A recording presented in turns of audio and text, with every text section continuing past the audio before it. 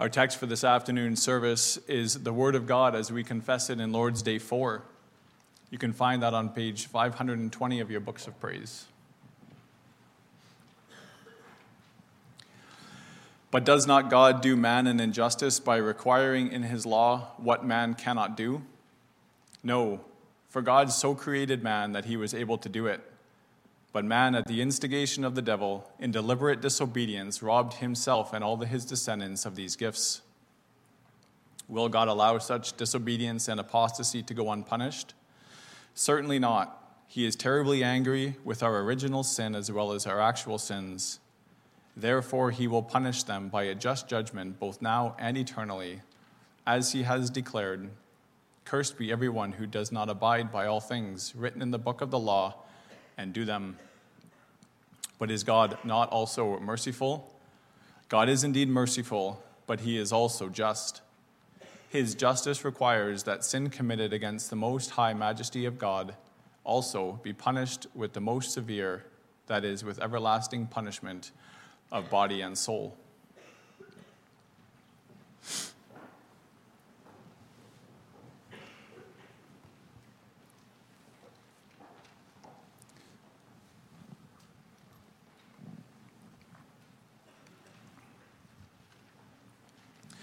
The sermon this afternoon was written by Reverend Rolf den Hollander, pastor of the Living Light Canadian Reformed Church in Grimsby, Ontario. In response to this afternoon's sermon, let us sing Psalm 73, stanza 8 and 9.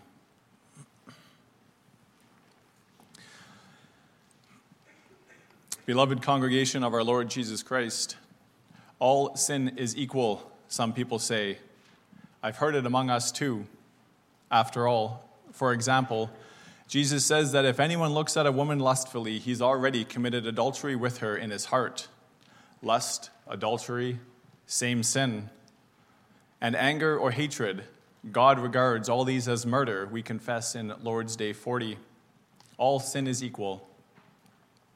That's used sometimes to question the attention we give to certain sins. Why warn against practicing homosexuality when the sin of disrespect or gossip or anger is that much more widespread? That's so discriminatory. All sin is equal. Why should you be so much more concerned about the one than the other? There's something helpful about that idea, isn't there? How about when we're trying to bring the gospel to outsiders, even especially to inmates, for example? Some of us are busy with Rockwood Chapel service. There's opportunity to bring the gospel to men and women who have committed crimes sufficient to warrant prison times, sometimes even heinous crime. If all sin is equal, that helps us not to look down on them. What they've done, what we do daily, it's all the same. But is it? Is all sin equal? When I stage a question like that in catechism class, the kids know to answer no. It's a leading question, isn't it? To say all sin is equal can be misleading. That's not the whole story.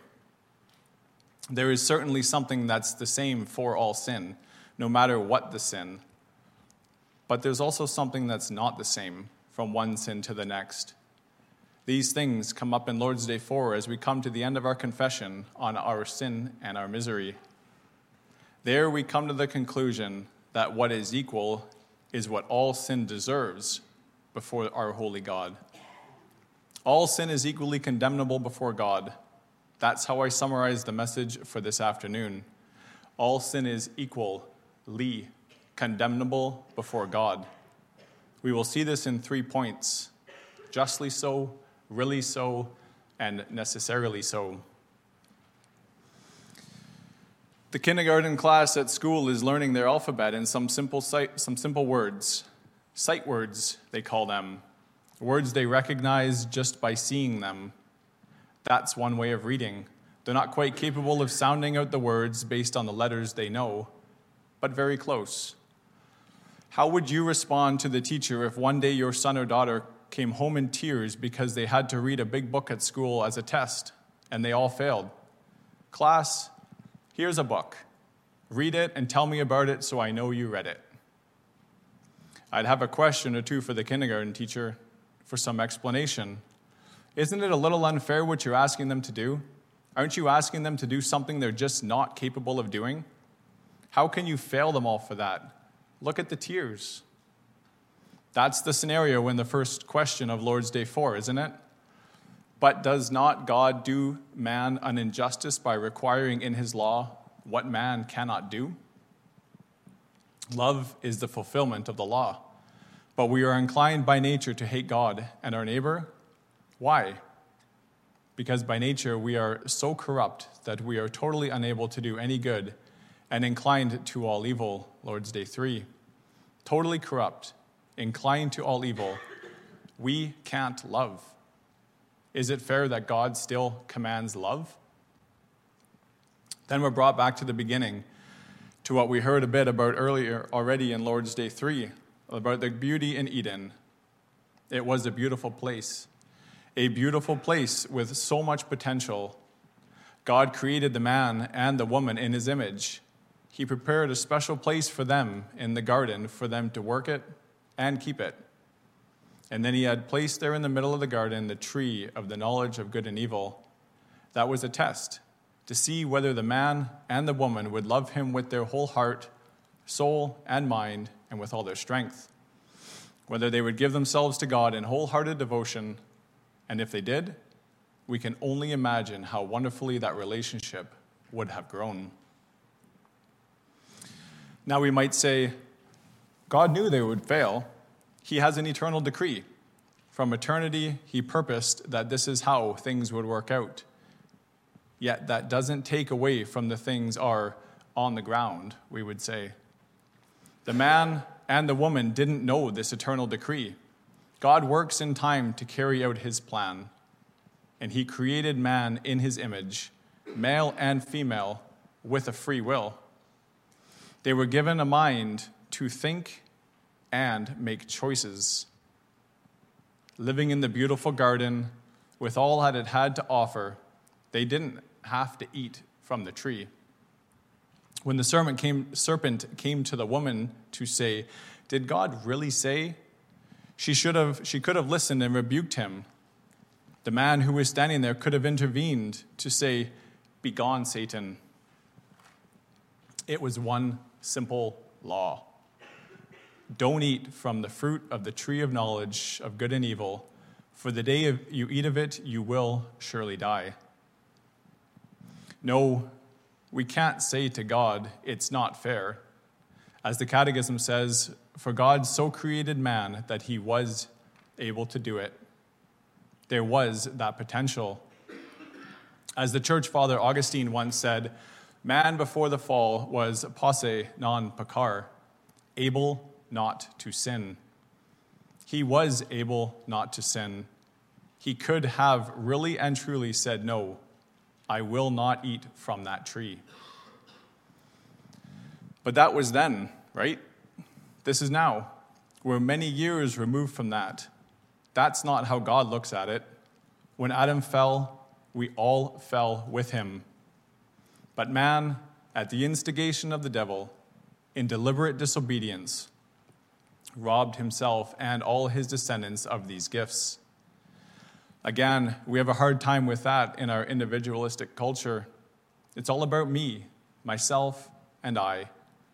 Let me be responsible for my choices, my own decisions. Yet listen to the Apostle Paul in Romans 5, verse 12. Therefore, just as sin came into the world through one man, and death through sin, and so spread to all men because all sinned. Verse 15, for if many died through one man's trespass. Verse 16, for the judgment following one trespass brought condemnation. Verse 17, for if, because of one man's trespass, death reigned through that one man. Verse 18, therefore, as one trespass led to condemnation for all men. Verse 19, for as by the one man's disobedience, the many were made sinners. The point is driven home. It was all very good. Life in a beautiful garden full of enormous potential. but with one bite of the fruit, everything changed. It wasn't posse non peccare anymore, able not to sin, but non posse non peccare, not able not to sin. Could the man and the woman then walk out of the garden to say to God, "It's not fair. We can't love you and our neighbor perfectly. How can you still expect that of us?" God could say, "It's not my fault, it's yours. If only you would have listened." Oh, they were quick to point the finger of blame around. Adam even dared to indirectly point the finger at God. "It was the woman you gave me," but it was too late. God was and is justified in punishing sin, in condemning sin. He'd said it clearly, "The day you eat of it, you will surely die." Just a bite. A delicious bite from an eye-catching fruit. That's all it was, right? At the instigation of the devil, true, the Catechism confesses, but still in deliberate disobedience, enough to condemn the whole human race. Romans 5, verse 16, for the judgment following one trespass brought condemnation. It's tempting for people to still point the finger at Adam. It's his fault. But then the apostle also writes in Romans 3, verse 19, so that every mouth may be stopped and the whole world may be held accountable to God.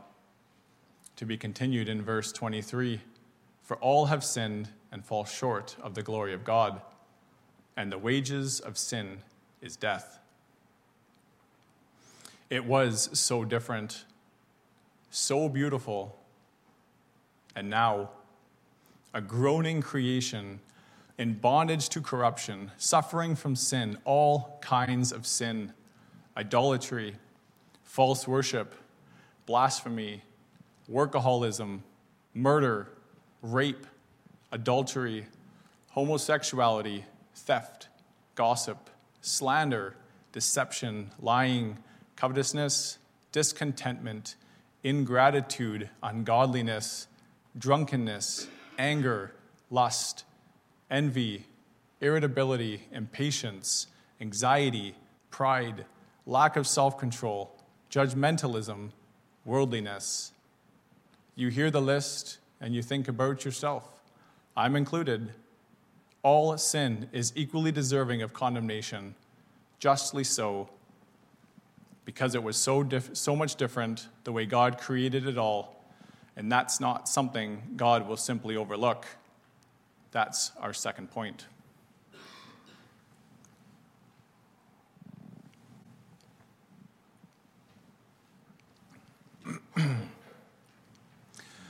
Love covers over a multitude of sins, right? And God is love.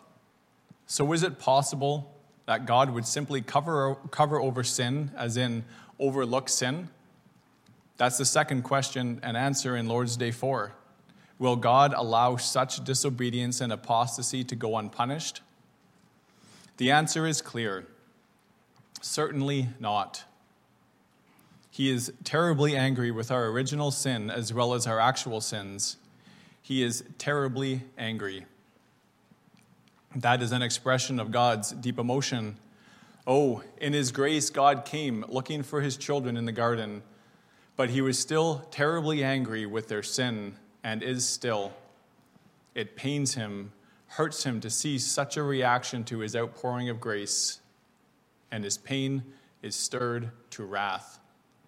Therefore, he will punish our sin by a just judgment, both now and eternally, as he has declared.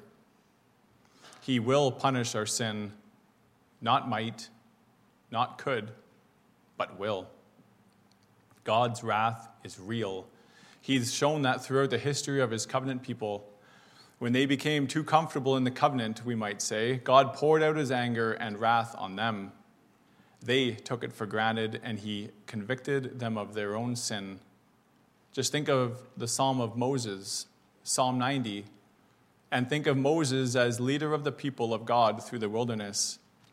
He'd seen the wrath of God before his own eyes. At Mount Sinai, He had to mediate between God and the people. God was ready to wipe them off the face of the earth. He was that angry, that filled with his righteous wrath. Oh, then he didn't. But that doesn't mean that his judgment was less real. They did it again. They didn't trust him. They could never enter the land of Canaan, they thought. So in his wrath, God caused Israel to wander the wilderness for 40 years. An entire generation would have to pass away in the desert. Then it's no wonder that Moses sang the song he did in Psalm 90. Perhaps no other psalm expresses more movingly the sad state of man before the face of God. For we are brought to an end by your anger. By your wrath we are dismayed. You have set our iniquities before you, our secret sins in the light of your presence. For all our days pass away under your wrath. We bring our years to an end with a sigh. Moses didn't sing that defiantly or despairingly. It was honest. He knew his guilt, his people's guilt, and he knew the reality of God's wrath. There was no living in denial, no trying to hide from the inevitable. This is the result of man's sin, God's very real wrath. And Moses and Israel experienced it in the wilderness. But not only there and then, God's people don't learn their lessons that easily.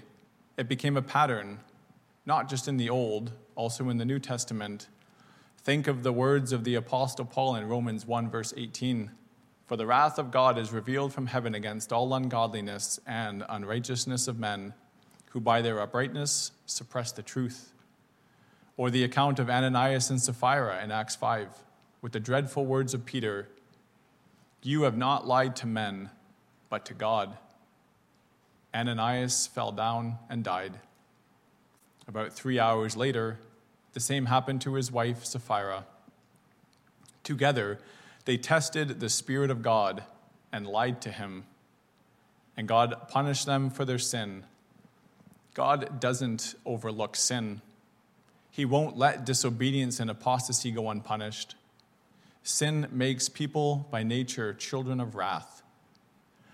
Paul says in Ephesians 2, yes, God's wrath is real. He will punish sin. Notice what our Lord's Day says at the same time about that judgment. He will punish them by a just judgment. With God, the punishment always fits the crime. And then we can think back to that idea that all sin is equal. Yes, all sin deserves condemnation. But is all sin the same? We read from Numbers 15. Then God makes a distinction between unintentional sin and sin with a high hand. That's sin that's defiant and rebellious, shaking the fist at God. Unintentional sin may be committed by someone who is simply trying to live by the law of God, but fails. What is just judgment? For unintentional sin, God prescribes an offering. It is a forgivable sin, but with a high hand, that person shall be cut off from among his people. Because he has despised the word of God and has broken his commandment, that person shall be utterly cut off. His iniquity shall be upon him. For open rebellion against God, there is no offering for forgiveness, and that carries through into more of God's law. There is the death penalty for premeditated murder and adultery. For sins less serious, like theft, negligence, disputes, fines, or beatings, could be the punishment. If all sin is equal, would the punishment not be the same? What about when Jesus talks about lust as adultery and anger as murder? He was confronting the Pharisees who were teaching that not only the act was sin, only the act of adultery or the act of murder. Then Jesus explained the full depths of the law. Even their intent deserves judgment. Not that the sin is the same. Even we don't treat such sin the same. Would a judge deal with hatred the same as the one who committed murder? Would we deal with a spouse struggling with lust the same as the one who committed adultery? No wonder Jesus can then say that the judgment on Sodom and Gomorrah will be less than that of Capernaum.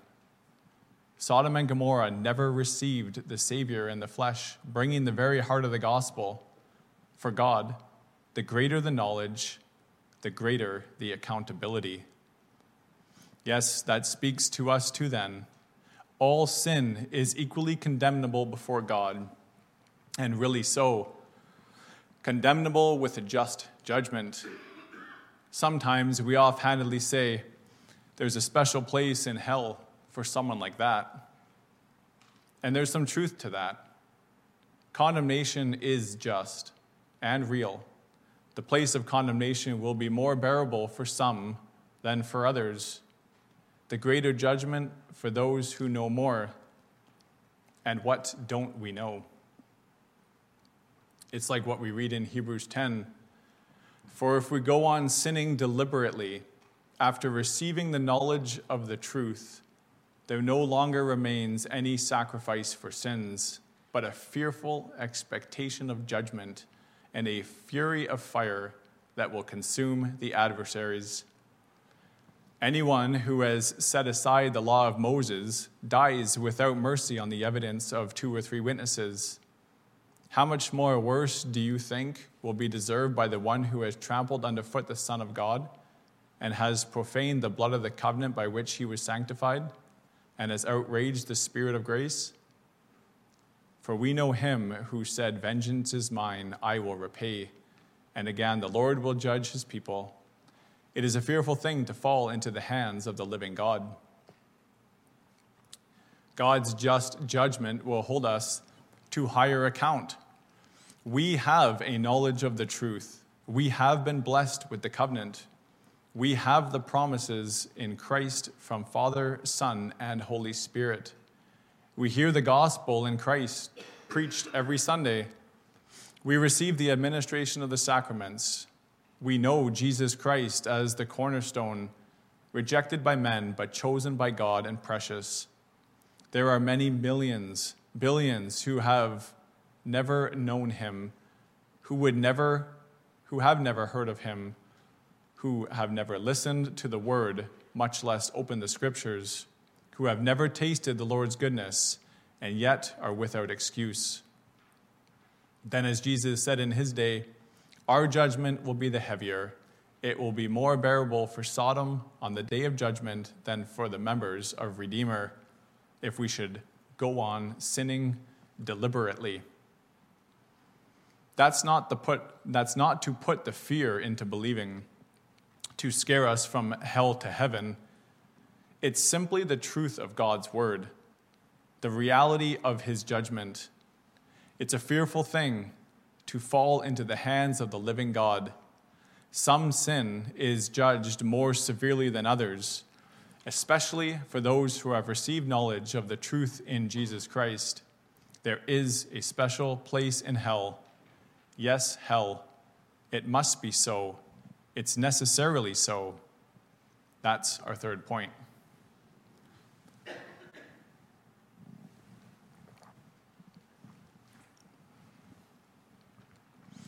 Why does our sin deserve hell? God's justice requires that sin committed against the most high majesty of God also be punished with the most severe, that is, with everlasting punishment of body and soul. Back to the thought of all sin being equal or not, the Catechism isn't identifying here a certain terrible kind of sin committed against the most high majesty of God. No, the point is that all sin is committed against the most high majesty of God. Like David confesses in Psalm 51, "Against you, you only have I sinned." That's true for all sin. Our sin, whether it's unintentional sin or with a high hand, the usual obvious sins we list sometimes, addictions to alcohol, drugs, pornography, sexual impurity, or those unintentional sins, or those so-called respectable sins. Things we say aren't that big of a deal. Lack of contentment, anger, bitterness, low self-control. It's all sin committed against the most high majesty of God, deserving of everlasting punishment of body and soul. Yes, some sin is more serious than others. We just heard that. But what is equal is that it's all deserving of eternal condemnation. And that's because of who God is. God is eternal and holy. He is light. In him there is no darkness. He cannot stand sin. Sin cannot come into his presence. That's why all those years the curtain was in the temple. I'll live with you, but you can't come near. When Isaiah heard in his visions the seraphs singing, "Holy, holy, holy is the Lord of hosts. The whole earth is full of his glory," then he cried out, "Woe is me, for I am lost. For I am a man of unclean lips, and I dwell in the midst of a people of unclean lips. For my eyes have seen the King, the Lord of hosts." And if God is that holy and eternal, then there can only be everlasting punishment of body and soul. Infinite God, infinite judgment. For all eternity, those who live in their sin must be separated from God. And that is the most severe, everlasting forsakenness by God, eternal separation from him, a vast chasm between him and sinful man that can no longer be bridged.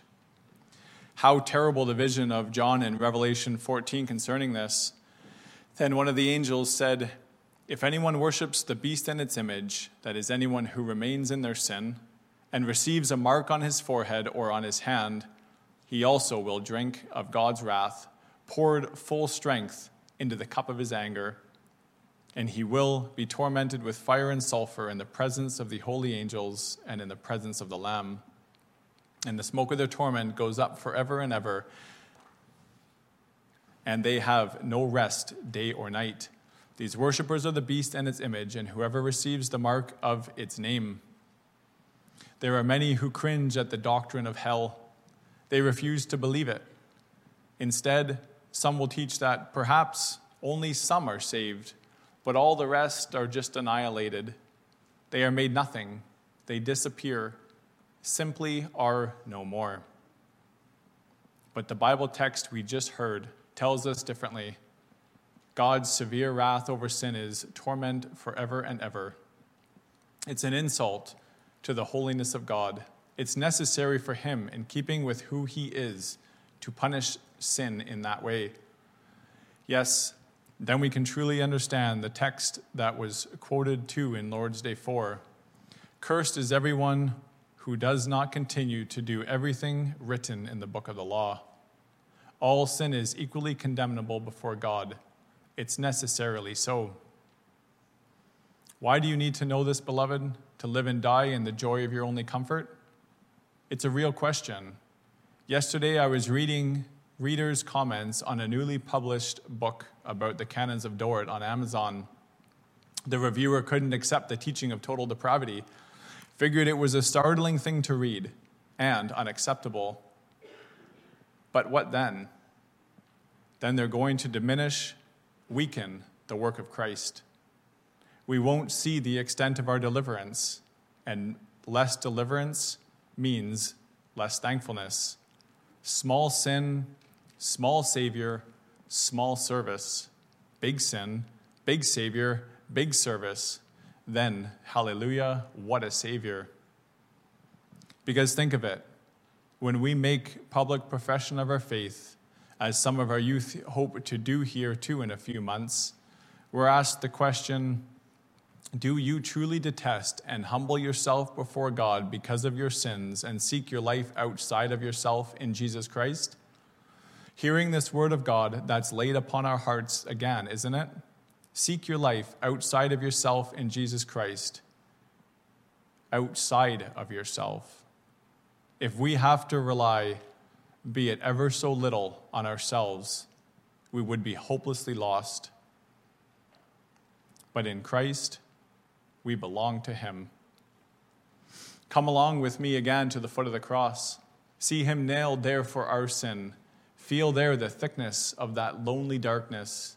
Hear him call out in a loud voice, my God, why have you forsaken me? And know that in all his sufferings he endured the anguish and torment of hell. This is the condemnation we deserve. If we had to rely, be it ever so little, on ourselves, we would be hopelessly lost. But when we say with all our heart, I belong in body and soul, both in life and death, to my faithful Savior, Jesus Christ, we know we are spared from this. He bore the condemnation of God-forsakenness for me against my sin, all my sin. Small sin, serious sin. His body was broken, his precious blood poured out for the complete forgiveness of all our sins. And we will say with renewed purpose, praise the Lord, O my soul, and forget not all his benefits. Amen.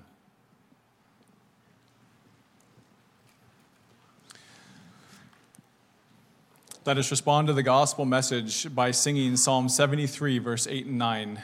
We will do so standing.